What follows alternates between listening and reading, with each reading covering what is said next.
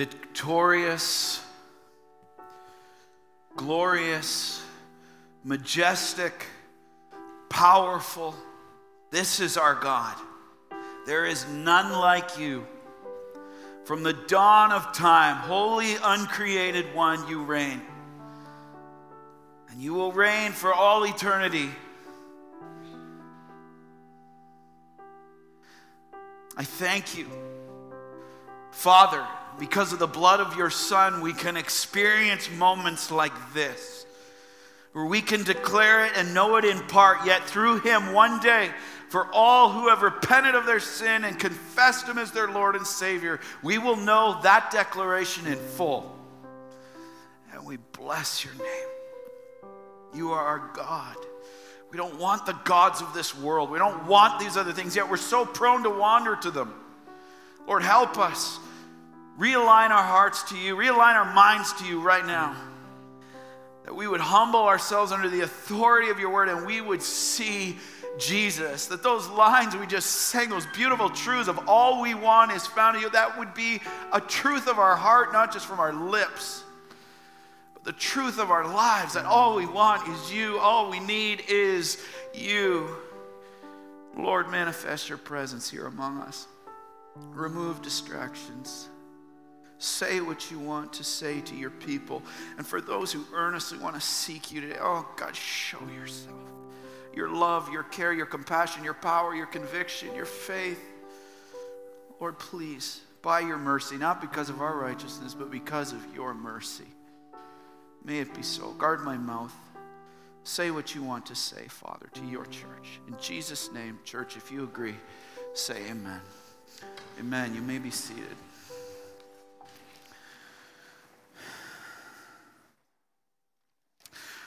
Well, good morning, loved ones. Let's open up to John chapter 5, verses 30 to 40. John chapter 5, verses 30 to 40. And if you do not have a copy of God's Word, just put your hand up right now. One of our ushers is going to come by, and they want to put a copy of the Bible in your lap so you can continue to follow along verse by verse, line by line through this beautiful book that we have been studying now and will continue to study, Lord willing, till just before Easter. John chapter 5, verses 30 to 40. It's on page 519 in those Bibles that are being handed out right now. Well, today we have the privilege to continue in our series, Life in the Son, going verse by verse through the Gospel of John. And as you turn to this text today, I have a question for you. Would you agree with me, loved ones, that we live in a world where anyone can declare anything to be true? There's a cultural push right now to say truth can be whatever you make it. That truth can be relative. That what's true for you can just be kind of true for you. It doesn't mean it's true for me. And instead of having absolute truth, we have this relativistic truth. Okay, so if it's one thing that to declare that something's true, would you also agree with me, though, that it's another thing to have credible witnesses to confirm it or testify to it? Would you agree? Absolutely. That strengthens the credibility of the truth. Why? Because witnesses, they add clarity as to what is true. They add credibility to what is true, and ultimately witnesses help to confirm what is true. And after healing the lame man at Bethesda a few verses earlier here in John 5, we saw last week that Jesus made some of the clearest declarations of his deity in declaring that he was equal with God. He made a lot of declarations. The gloves came off. He said things like he can raise the dead and he gives life as God the Father does. He says that he executes the judgment of God, which was given to him by his Father. And he said that his will was in perfect unity with the Father. Those are some pretty hardcore declarations. Now, this was absolute blasphemy, if you recall, to the Jewish leaders who he's speaking to here, and will continue to do so today. Why? Because if what he just declared is true, then it changes everything they thought they knew. And it means they've got it wrong.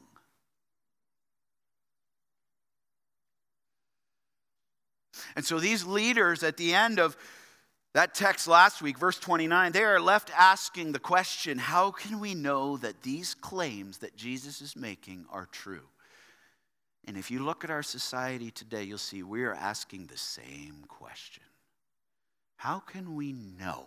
It's one thing for Jesus to declare who he is, but how can we know that what he says is true and not this religion over here or this one over here?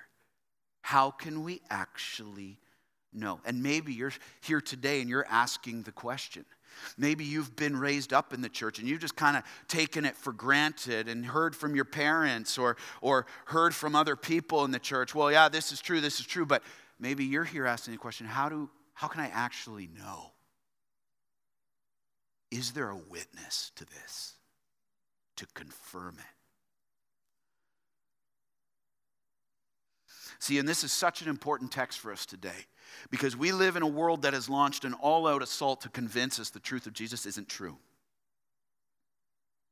And it's increasingly attacking the person and work of Jesus Christ. Why? Because the deity, the fact that Jesus is equal with God, the deity of Christ is the foundation for all Christianity. Think about it. Everything in our faith rises and falls on Jesus being equal with God. Everything. You say, what do you mean by that? Well, if Jesus is not equal with God, there is no gospel. That's kind of a big one. Which means if there's no gospel, then there's no salvation. And if there's no salvation, it means there's no hope. It's a big deal. And so the truth is this, though. Be encouraged, loved ones. God has given his witnesses that testify to the truth of who Jesus is. And there's 7 in the Gospel of John that we will, Lord willing, get to over the course of the next few years. But here we're going to look at 3 of them. 3 of them in this text. 3 witnesses that confirm that Jesus is equal with God. And they confront us with the question. When he calls the witnesses forward, we are confronted with the question, will I believe their testimony or reject it? He calls these witnesses to account so we have no excuse. Just like the religious leaders here. Will we confirm it? Will we receive it? Or will we reject it? Let's stand honor the authority of God's word as we look at these 3 witnesses in verses 30 to 40. Witnesses to Jesus. I can do nothing on my own. Jesus continues to talk to these religious leaders. As I hear, I judge, and my judgment is just because I seek not my own will, but the will of him who sent me. If I alone bear witness about myself, my testimony is not true. There is another who bears witness about me, and I know that the testimony he bears about me is true. You sent to John, and he has borne witness to the truth. Not that the testimony that I receive is from man, but I say these things so that you may be saved. He was a burning and shining lamp, and you were willing to rejoice for a while in his light. But the testimony that I have is greater than that of John, for the works that the Father has given me to accomplish, the very works that I'm doing, bear witness about me that the Father has sent me. And the Father who sent me has himself borne witness about me. His voice you've never heard, his form you've never seen. And you do not have his word abiding in you, for you do not believe the one whom he has sent. You search the scriptures because you think that in them you have eternal life, and it is they that bear witness about me. Yet you refuse to come to me that you may have life. Hear the word of the Lord. And all God's people said, amen. You may be seated. Well, we see 3 witnesses in this text that testify to the Christ's deity. And the first witness that is called forward here, it's a courtroom scene. First witness that gets called forward is this, the people of God. The people of God, gospel proclamation. And the question that we are confronted with from this witness is this: the person in Christ proclaims the truth of Christ. Will you listen to them?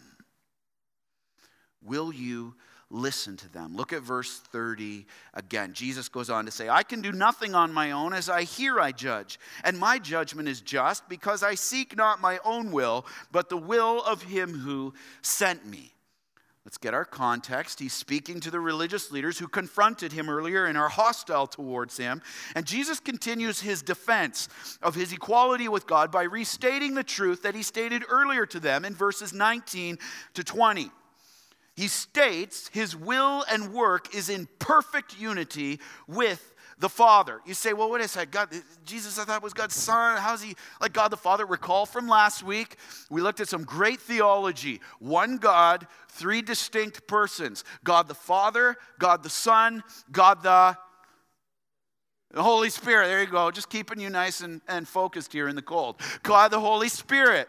All right? And so they each have different roles given to them, but they are equally God in every way. They are equally God. God the Father sent the Son to be the Savior of the world. Then the Savior came. He paid the penalty and the wrath of God for our sin, that he would reconcile us, bring us to himself, and save us. And then he died and rose again 3 days later. And when he rose to the right hand of the Father, he sent the Holy Spirit. And the Holy Spirit now is given to us to empower us for godly living, to lead us into the clarity of God's word, the truth, and to ultimately glorify Jesus Christ. So when he says here that the Father, he's in perfect unity with him, what he's saying here is this: the works that Christ does are the works of God. They are the works the Father does, because the will and purpose of the Father is the will and purpose of Christ. He's doing nothing on his own.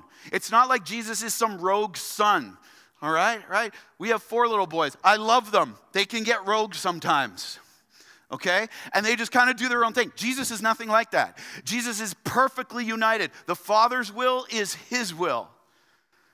And he says in John 10:30, I and the Father are one. His will is my will. His works are my works. But he doesn't stop there. Jesus says he executes the judgment of the Father. What's the judgment of the Father? Between who is righteous and who is unrighteous. Ultimately, he executes the judgment of God as who will be raised, as we saw in verse 28 and 29 last week, who will be raised to life for those who believe in him, and who will be raised to eternal condemnation in hell as penalty for their sin and punishment for their sin. He executes the judgment of the Father, and his judgment is just, as we see in verse 30. The word just there means approved by God. It's not like God the Father's like, well, son, you blew that life. Well, let's go to the next one. No, it is just. It is approved by God because it is the will of God. And the Father gave him authority to do so. This is where he continues. Now watch this. 32 and 33. Love Scripture. Let's go. There is another, he says, who bears witness about me. And I know that the testimony that he bears about me is true. Oh, I missed 31. Forgive me. It's a great verse. If I alone bear witness, Jesus says, about myself, my testimony is not true. See, Jesus tells the religious leaders here, hey, guys, I get that we're in this conversation. You're not taking my word for it. I get it. Okay, I see your hostility. I see your lack of teachability. But there's another who bears witness about me. He's talking about his Father. The Father bears witness. That means testifies about me, about who I am. And his testimony is true. I love the word true there. The word true there in the Greek means his testimony about me is fully tested.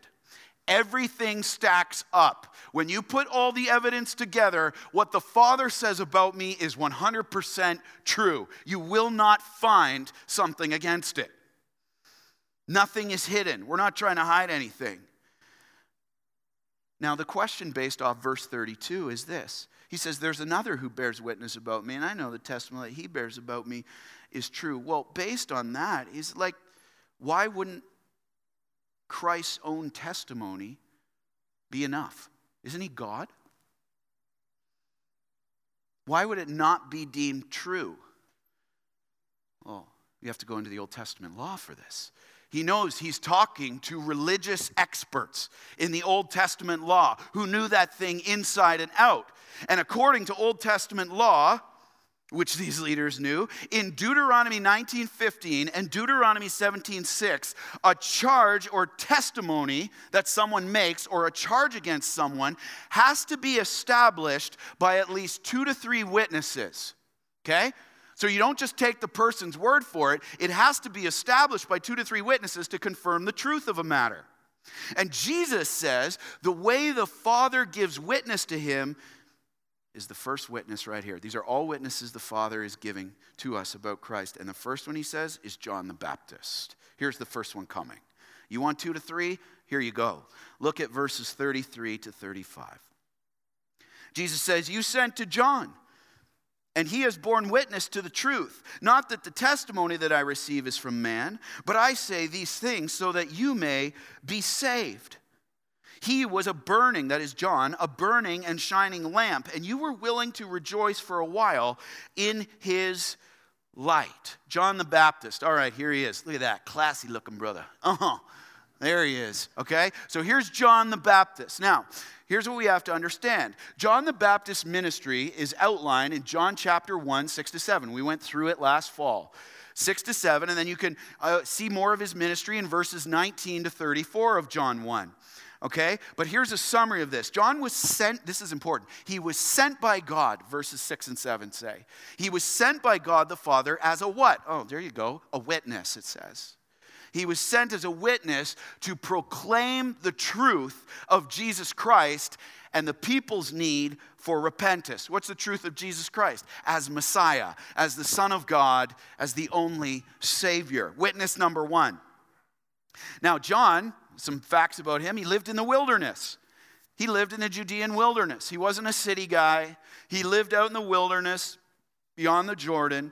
And then look at it. Number 3, he wore, as you can see there, a garment of camel's hair and a leather belt. I love who God chooses to be his witnesses. That's amazing. Garment of camel's hair and a leather belt. Oh, here's really cool stuff. He ate locusts and wild honey.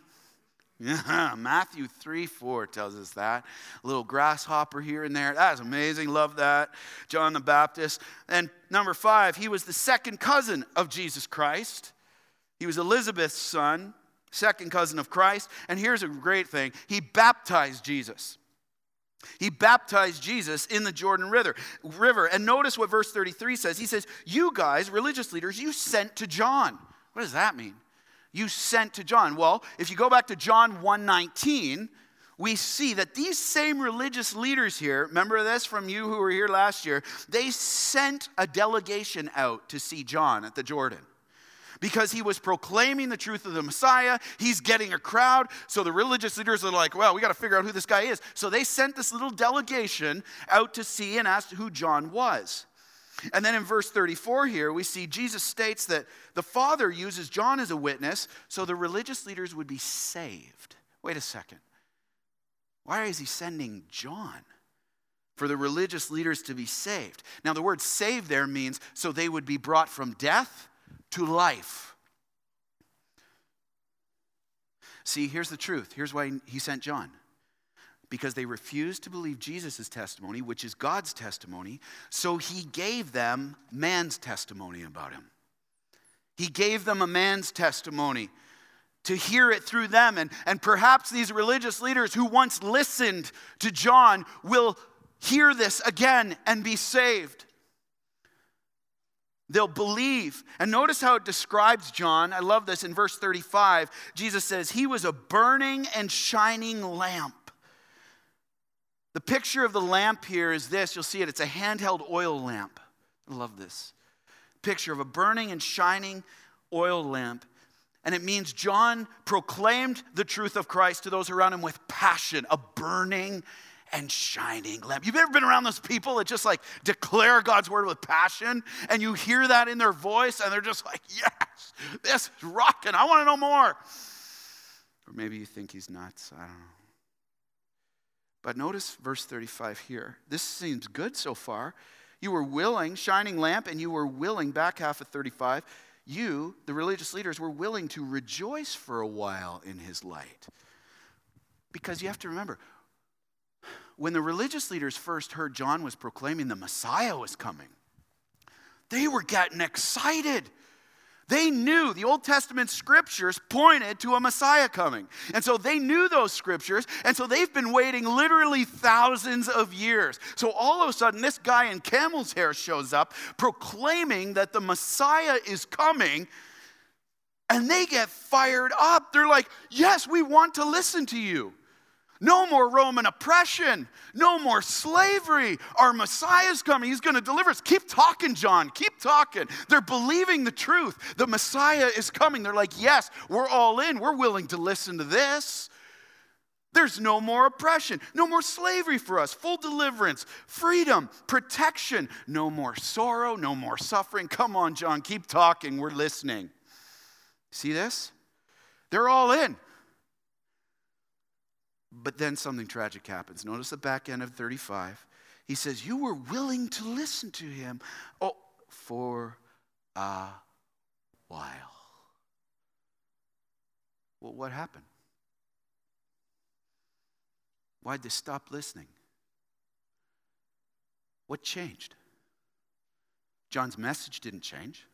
Messiah's coming. The Messiah didn't change. What changed? Here's what changed. We need to tune into this. Their picture of who the Messiah should be changed. Who they wanted the Messiah to be changed. What it meant for them to have a Messiah changed. Their expectations weren't met. They wanted a conquering hero coming in on a white horse to wipe out the Romans. They wanted a noble, brash, powerful king that they could see and be delivered by them. And their Messiah came on a donkey. He came, as Scripture says, there was nothing attractive about him. This isn't the Messiah we want.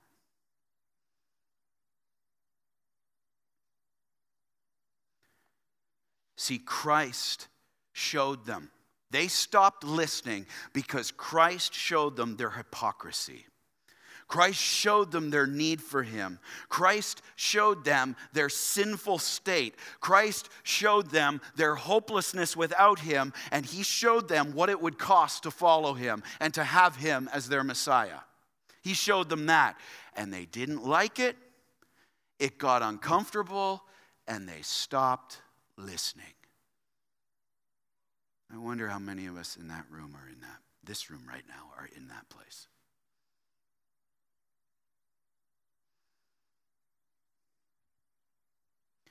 See, we live in a world with the same attitude as these religious leaders.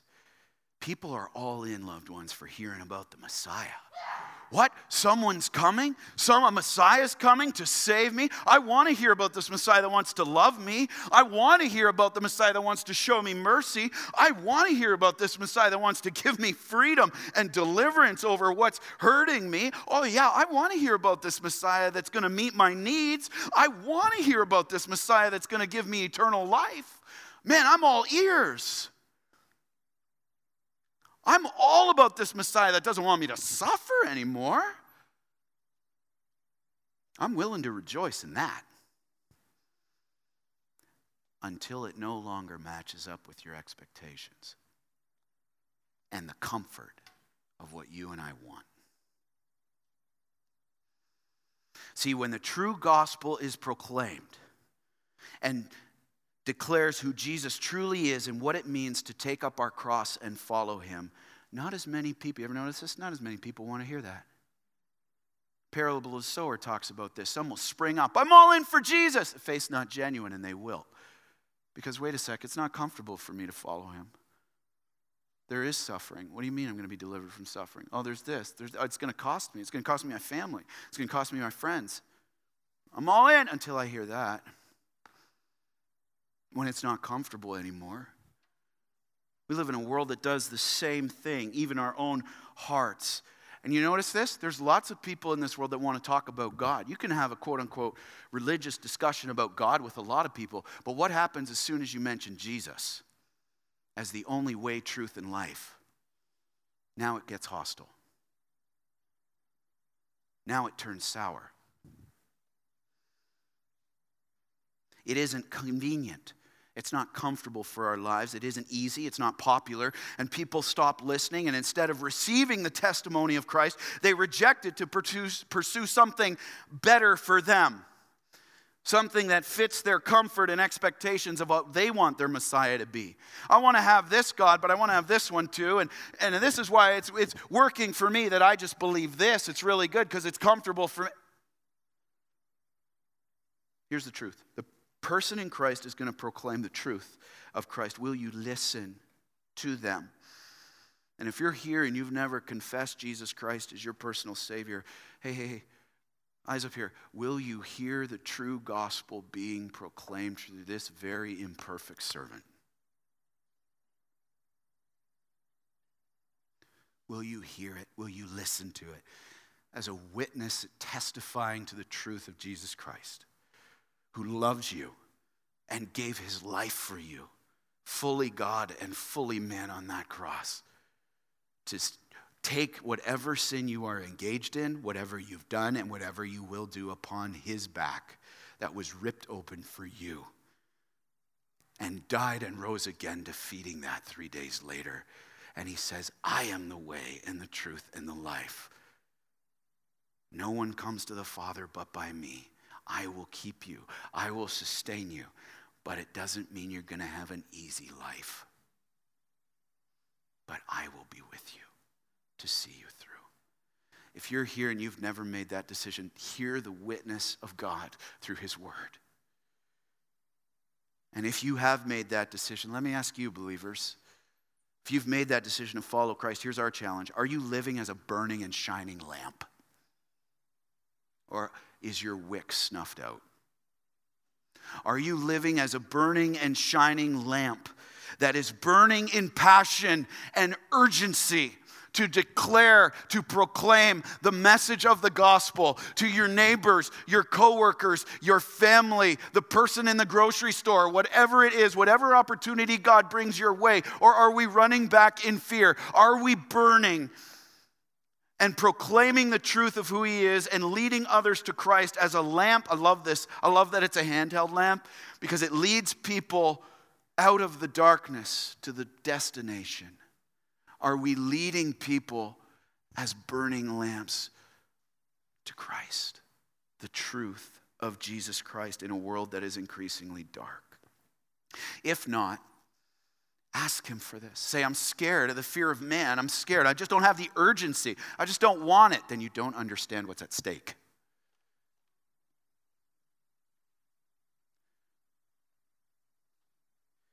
Say, Lord, help me, and then get in his word. As the living and active word gets in you, we become living and active by the power of the Holy Spirit as it renews our minds and renews our hearts and points us vertically every single day. Get in the word of God. Let it stir it, and then ask him in prayer. Ask him in prayer and step out in obedience, and he will fan that into flame. When you step out in obedience and you share your faith, you're like, wow, praise the Lord, he gave me the words for that. That person may not come to Christ in that moment, but praise the Lord that he gave me the words. And then you get fired up, and then you take the next step, and you take the next step. And God, it's, when I think of our walk with the Lord and I think of how patient he is with us, I can't help but think of like a toddler learning how to walk. Toddler learning how to walk. This is me. We don't like to go down to this place, but this is me. And you're like, I'm scared, I'm trying to take a walk, and I fall down, and I fall down again, and I fall down, and there's the Father waiting at the end of the hallway. He's just like this, and I'm falling down. I blew it again, And then the Father comes along. You know what he doesn't do this. He doesn't stand over me and say, man, you blew it again. Get up and take another step. Here's what he says. Here's the little toddler, wobbly knees, takes one little step, boom. He runs over and he says, you took a step. Yes. Get up. Let's do it again. You took a step. Do it. Man, I need that truth in my life. There's my dad not condemning me, saying, you took a step, let's go do it again. I'll give you what you need. Who has God put around you? Take a step. Who has he put around you? Be that light, burning with passion. 3 witnesses that testify to Christ's deity. Number 1, the people of God. We are called to be witnesses, to proclaim that. Witness number 2, the works of God. So we went from gospel proclamation to now the works of God, gospel demonstration. And the question we're confronted with by verse 36 is this: the works of Christ give witness to Christ. Will I acknowledge them? Will I acknowledge them? Look at verse 36. Jesus says, but the testimony that I have is greater than that of John. Here comes a greater witness. Ready? For the works the Father has given me to accomplish, the very works that I'm doing, bear witness about me that the Father has sent me. See, Jesus states that even though John is a powerful witness, a human testimony can be a very powerful witness. Would you agree? Absolutely. But Jesus has a greater witness than human testimony. What is it? His works. His works that he does are the works of God that were given to him to do by the Father. The works just means this, if you circle that. Works just means the deeds of Christ in the lives of people. How Christ is at work in the life of people. Okay? And so these are being done in the power that only Almighty God himself could display. The power of the gospel. These are things you can't explain away. But they're done in the power of the gospel. Now, you have to understand, no human effort could do these, but why does Jesus do these works? Well, write this down. Works of God are always meant to point us back to God. We're going to see the feeding of the 5,000, Lord willing, in 2 weeks, and it's the same thing. Works are meant to point us back to God to show us more of who he is. This is what Christ is stating here. And there's 7 signs in John, and we've done 3 of them thus far. But what about his signs and his work in our lives today as well? See, as much as today, look around the culture, as much as our culture tries to explain things away and deny it, it is undeniable when God's power through the gospel of Jesus Christ transforms a life. It is undeniable when he brings one from spiritual death to spiritual life. You say, what do you mean by that? Here's some gospel power for you. Ready? Hearts change. A heart of stone, a heart of unbelief is replaced with a heart of flesh. And then from that, as the center of our being, increasingly, our desires change. We start to desire what Christ desires for us. In our marriages, in our parenting, in our work, in the church, we start to desire Christ's desires for us when that changes. Here again, gospel power from desires. Our motives change. Why we do things. It's no longer, I want to get the glory. Increasingly, we want Christ, yet not I, but Christ in me. That's a heart that's been transformed. I'm willing to fade into anonymity so that Christ can take center stage. I'm not the groom. He's taking center stage. Our motives start to change for why we do things. It's not about me pushing myself to get ahead. Our humility starts to replace pride. You before me, God before me, instead of me before both of you. Not my wants, not my desires. You before me, God before me. Here's a huge one of a transformed life. Teachability replaces defensiveness increasingly. You're corrected from God's word instead of doing this. Yeah, but, who are you? The heart that's been transformed by Christ increasingly says, thank you, because faithful are the wounds of a friend. No more, yeah, but. How about this one? Peace starts to replace fear and anxiety. You know the gospel's at work in the life of someone. When that anxiety that the devil used to push on you and get you a fear of man and get you anxious about failure and what if, all of a sudden you recognize that and you bring it to Christ and you say, yet not I, but Christ. He is going to be over this. He is going to be with this. And though I'm still struggling a little bit with this, I'm taking this to him and I'm trusting everything upon him. That's a heart that's been changed. You can't manufacture that by any human craft. That's gospel given and gospel driven. Hope replaces hopelessness. When you see people suffering, I'll never forget one beautiful lady from our church whose wedding or whose funeral I did not long ago. I still remember standing by her bedside. She takes my hand. She says, Pastor Ray, you just keep preaching. There's this peace. How can you explain that? What drug can give you that? What bottle of alcohol can do that to you? That's the active power of God in the life of that woman. And I remember that to this day because on a human level, it makes no sense. You're about to die and you are at peace and you know your hope is secure. Gratitude replaces entitlement. Here's another thing the gospel does increasingly. I don't know about you, but I'm getting chiseled on all these things right now. Gratitude replaces entitlement. It's no longer, well, I deserve this. I'm worthy of this. I should get this. I should get this. And then we get bitter and frustrated with people who don't meet those expectations. Gratitude says, praise the Lord, I get to serve the King again today. Might not have been how I thought it would look, but praise God. He saw fit to allow me to do this today and not grumble or complain about it. Gratitude. Here's another one. Service replaces the need to be served. You don't walk into church on Sunday being like, I expect people just to serve me. You're like, where's the need? I'm in. There's a big need for Hope Kids on Christmas Eve. You in, loved ones, if you're here? Not some guilt trip, but say, wow, praise the Lord for the entrustment of 50 plus kids. Service replaces the wanting to be served. That sounds like Mark 10:42, a lot like Jesus.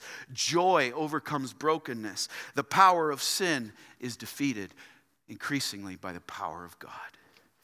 And I just hope, Ottawa, if you just look up here for a sec. I tell my wife this so much. I love you so much. By God's grace, I'm crazy about this church and about you and your families and seeing you grow in the likeness of Christ. And one of the greatest privileges I have as your pastor is to come in here on a Sunday morning, and so many of you, I know what you're going through. And we've sat over coffee or across the table and just wept together, or I've heard your struggles and just listened about what's happening in your life. And when I see you coming in here on Sunday morning, hands raised, face lifted toward heaven, you're praising through the pain. And that makes no sense if the gospel's not true. Amen? That makes no sense for you to praise anything if the gospel's not true.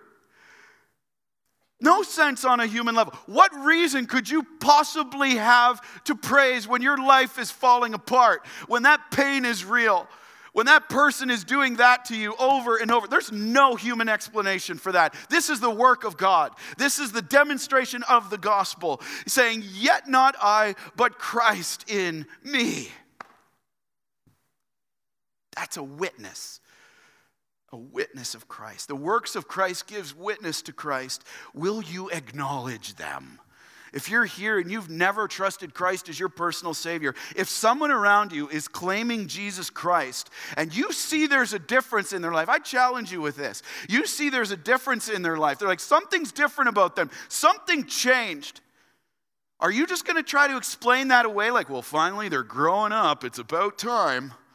They're getting their stuff together. They're being more mature. Or will you acknowledge the witness of God that there's something different about them and say, I can't explain it, but I want to know more? I dare you to ask them. I dare you to ask them. What's the reason for your hope? Ask them. And believers, this is such a challenge for us. Are you acknowledging the works of God in your own life? To say, well, I'm not who I want to be. I'm not like Christ fully yet, but I'm not who I was. I've seen, wow, that used to get me anxious. That doesn't get me near as anxious anymore. I used to have that struggle with pornography, and the desire for that is getting less and less as Christ continues to increase in me. Are we acknowledging this in our life? But how about this in the life of others? This is one of the most powerful things the body of Christ can do, and I pray would be a culture in this church, is this right here. Making it a priority to acknowledge the work of Christ in the life of another as you see it. Acknowledge it. Tell them, this is what I see Christ in you doing. This is the gospel at work in you. This is why small groups is so good for this. You know, you get together. This is, wow, I see God growing you in this. You're at peace with that circumstance. You're trusting in God's sovereignty now. And this isn't so the person gets a big head and then defeat the whole purpose. This is so you could say, wow, I thank God because I see a witness, a testimony of the gospel through you. And I want him more. I see that. Encourage that, loved ones. It's so life-giving. And we are called to this, by the way. We are called to be devoted to building one another up and not tearing one another down. You say, how do you know this? Hebrews 10, 24, 25. He says, and let us, who's us? The church, consider how to stir one another to love and good works. Not neglecting to meet together. Why? Because if you neglect to meet together, how can you acknowledge the work of Christ in someone else's life? And how can someone have the opportunity to do that in you? Don't stop meeting together at small groups. Don't stop coming together at prayer nights. Don't stop coming on Sunday mornings. Don't stop joining your service team. Why? As is the habit of some, but encouraging one another all the more as you see the day, capital D day, the day Christ returns, approaching. Do it all the more. I mean, can you imagine? I was in tears this week in my study. Can you imagine, loved ones, what a culture of gospel acknowledgement would look like? No more competition. No more serve me. This is what I see Christ doing in you. Praise God.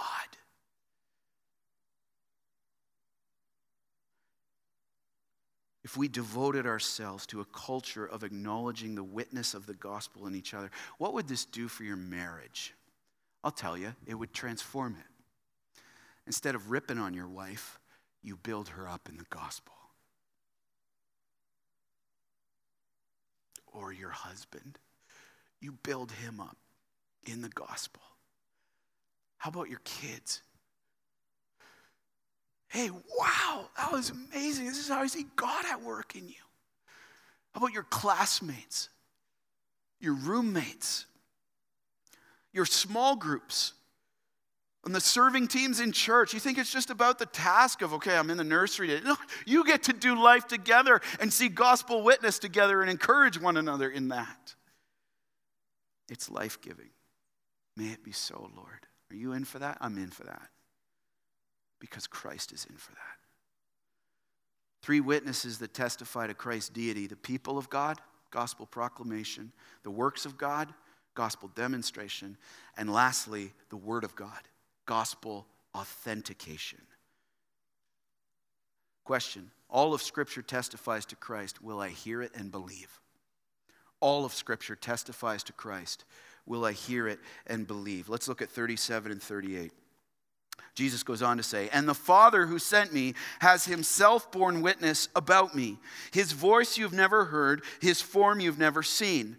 And you do not have his word abiding in you, for you do not believe the one whom he sent. See, Jesus now states the Father also bears witness to the truth that Jesus is God himself. So witness number 1, there's John. Witness number 2, the works. Witness number 3, the Father through his word. Now, what's the word he's talking about here? At this time, they didn't have the completed New Testament. Context. So he's talking about the 39 books of the Old Testament. He's talking about the Old Testament scriptures. And Jesus tells the religious leaders in verse 37 that they've never heard the Father's voice. That would be like cutting to them. They've never heard the Father's voice. You've never seen the Father, and you don't have his word abiding in you. The Greek word abide there, I love it, means to dwell in. You don't have his word dwelling in your heart. His word's not established permanently. Why? Because they refuse to believe the one the Father sent. That is Christ.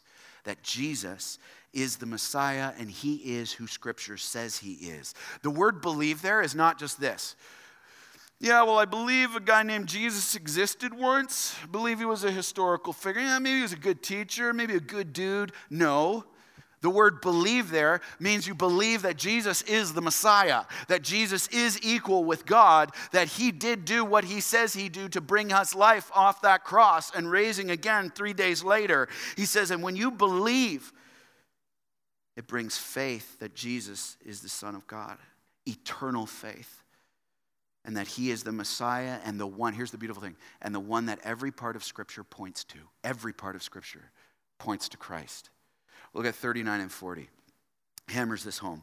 You search the Scriptures, Jesus says to the leaders. You search the Scriptures because you think that in them you have eternal life. And it is they that bear witness about me, yet you refuse to come to me that you may have life. Here's what Jesus says. You guys spend so much time diligently and scrupulously studying and searching the Scriptures, trying to know them, trying to obey them in your own strength, yet with all of your study, hours upon hours, you're missing the whole point of them.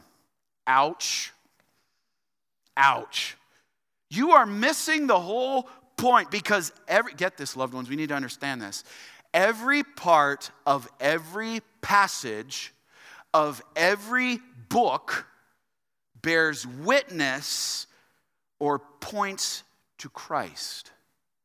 I'm going to say it again. Every part of every passage of every book points and bears witness to Christ. Every part of it authenticates the gospel.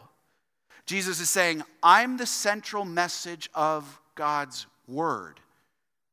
It all points to me. And even though you've memorized all the verses, even though you've studied every text, you're still spiritually dead because you refuse to come to me. He says, you refuse to acknowledge me that you may have eternal life. Stunning statement. And see what Jesus says here? He's saying, you refuse to see that I am the Word in Genesis that created the heavens and the earth. You refuse to see that in Exodus, I am the Passover lamb whose blood saved you in Egypt.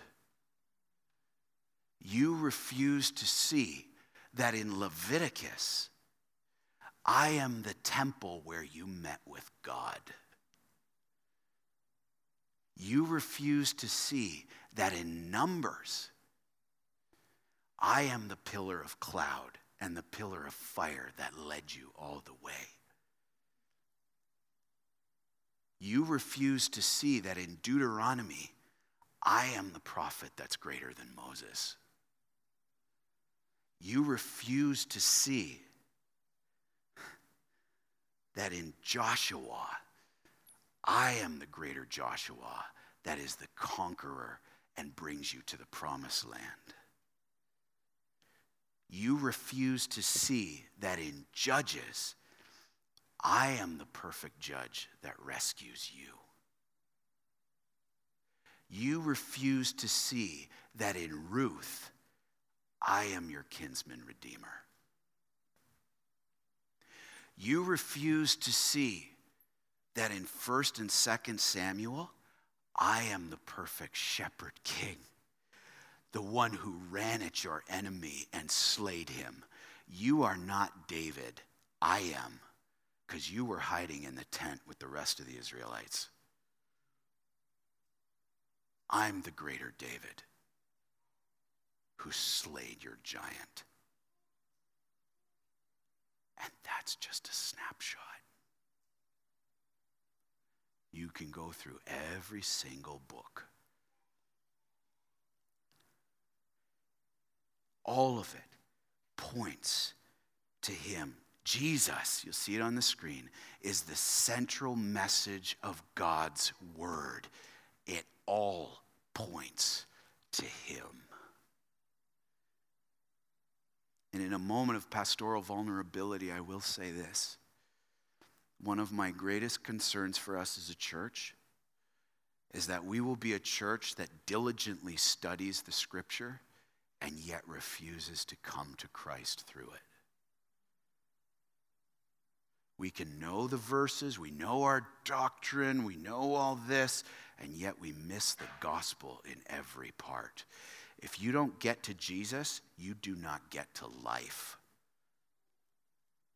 You refuse to come to me. How can we apply the gospel to our lives if we don't get to Jesus in every part? All of God's word authenticates him. 1st and 2nd Kings, where's Jesus? I am the perfect king who establishes my kingdom. Like what? He's everywhere. And this is just a snapshot. If we don't get to Christ, we don't get to life. All of Scripture testifies to Christ. Will you hear it and believe? Through his people as they proclaim it, through his works as they demonstrate it, and through his word as it authenticates it. Let's pray.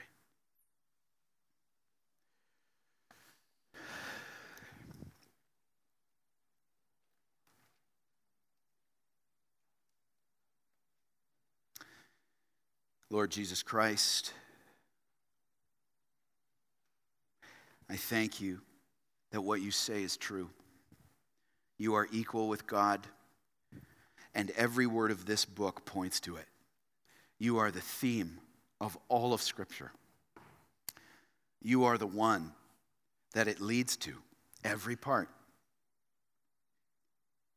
And God, I pray right now, you would use these 3 witnesses to testify and give clarity in our own hearts that yes, Jesus, you are equal with God. Yes, there is no other way to salvation. Yes, there is no other name under heaven by which we can be saved. Yes, I have been refusing you and therefore refusing to come to life in you. God, for those who've never declared Christ as their Savior, I pray right now they'd say, yes, Jesus, here I am. I don't know everything about you, but I know enough to know that I need you. I choose to believe. I repent of my sin. I choose to believe. And for those who have made that decision, that we would not just be diligent studiers of the Scriptures, but we would get to the gospel by the power of the Holy Spirit. Lord, we need you to apply this in our lives. We need you, Holy Spirit, to give us clarity on how it all points to Christ. Oh, Lord, that we would have life. We would be a church that acknowledges and bears witness of the gospel in and through our lives. Oh, that we would be a church that proclaims as the people of God, the witness of God, the truth of God. And we would be a church of the Word of God, as the gospel is beautifully authenticated through every page. Oh, Lord, we can't do this. We need your help. Please help us. That when we sing this last song, this I believe, these would not just be words on a page, on a screen, words that we know from studying the song. This would be a declaration of our heart. Father everlasting, the all-created one, Jesus Christ descended into darkness and rose in glorious light and is forever seated high. This we believe. In Jesus' name.